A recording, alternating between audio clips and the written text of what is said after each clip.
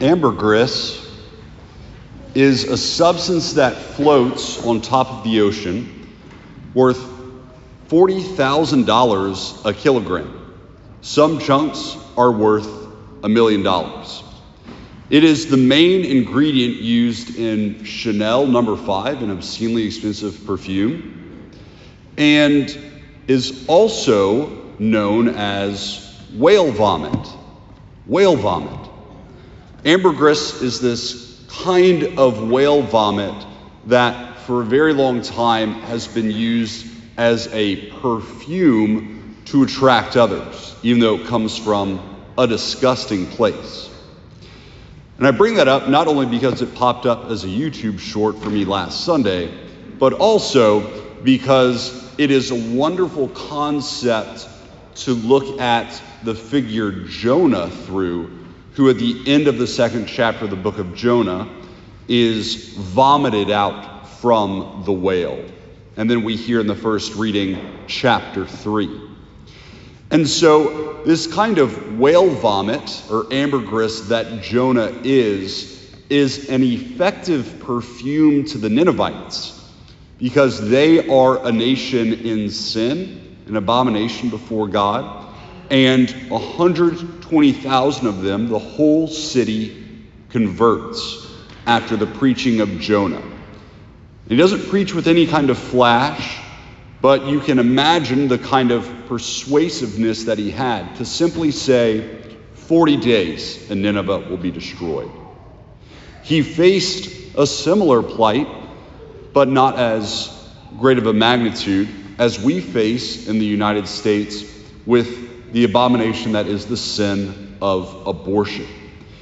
And so he is a very enviable person within the scriptures, but also a very relatable one. So I want to just talk about how Jonah is relatable, but then point out 3 things that Jonah does well after he fails to form this kind of ambergris to bring salvation to the nation or the people of Nineveh. First, how is Jonah this relatable figure? Jonah is someone that we know says no to God, and for that he gets the whale. But he's relatable because he's someone that's already faithful. He has already prophesied that the borders of King Jeroboam will expand within Israel. His own people he has prophesied well for. And the problem is that whenever God wants him to prophesy to the Ninevites, basically bring salvation to them, he says, well, he doesn't say, I'll get to that, but he refuses, because the Ninevites are Israel's greatest foe. And so conversion of the Ninevites would perhaps mean destruction or powerlessness for the Israelites. His problem is not that he has any problem loving his neighbor, it's that he has a big problem loving his enemy. But furthermore, he's relatable because the way in which he says no to God is most commonly the way that we say no to God. He does not break one of the 10 commandments.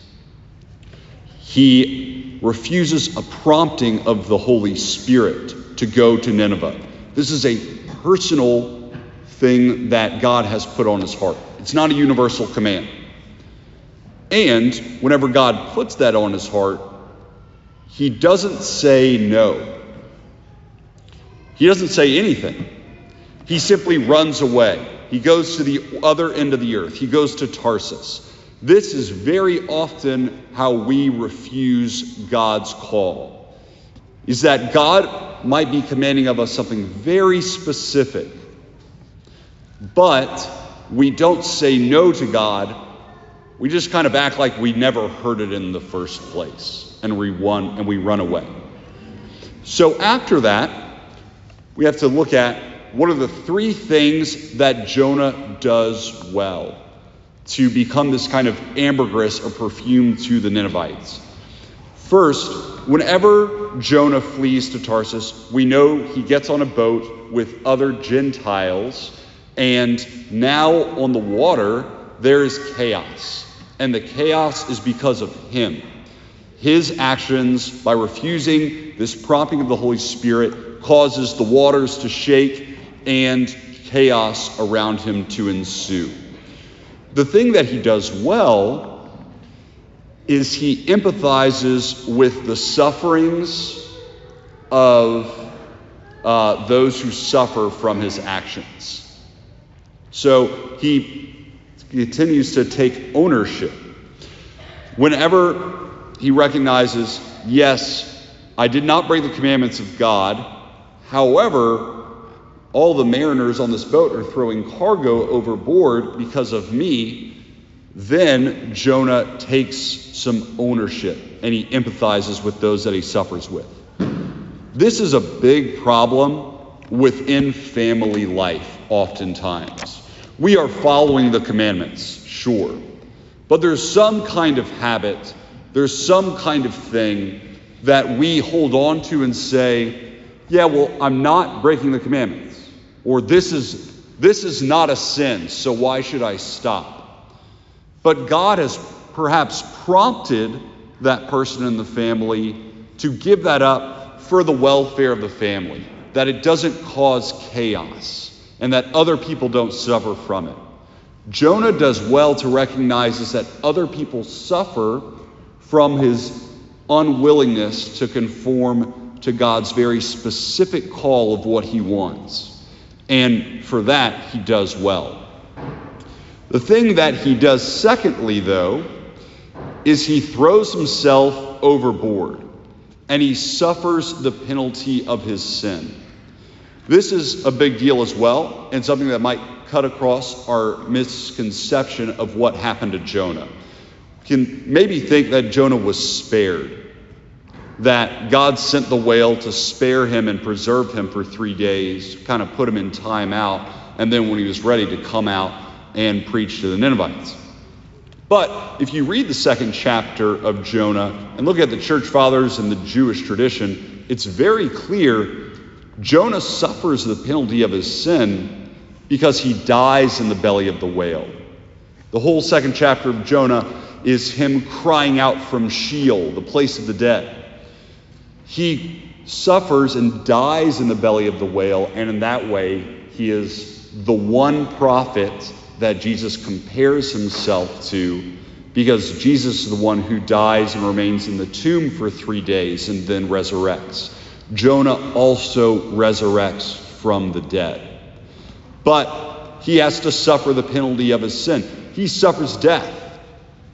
To take ownership of my sin and to suffer the penalty that comes with it, that kind of ownership relieves chaos around me and makes the waters calm.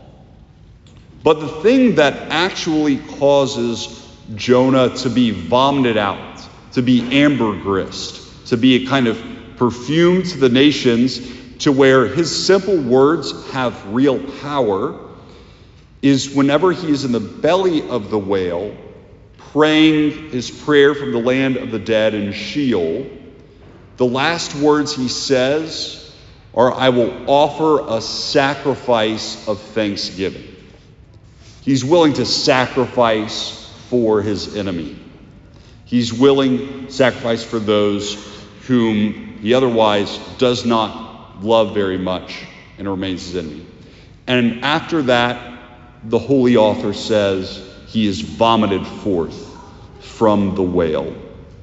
And so the new Jonah, Christ, takes the baton from the old Jonah and advances it forward. He is the one who empathizes with us, not in his sin, but in our sin. He is the one who suffers the penalty, not for his sin, but for our sin. And he is the one who offers the sacrifice of his body and blood in the Eucharist, not for his sin, but for our reparation. And so if we desire to be this ambergris, this perfume to the nations, whether God grants success is up to him, in reparation for the sin of abortion, what we still must do is take empathy for our sin that we have caused, take ownership and receive the penalty for our sin that we have caused, and then make sacrifices for those who have suffered on behalf of us.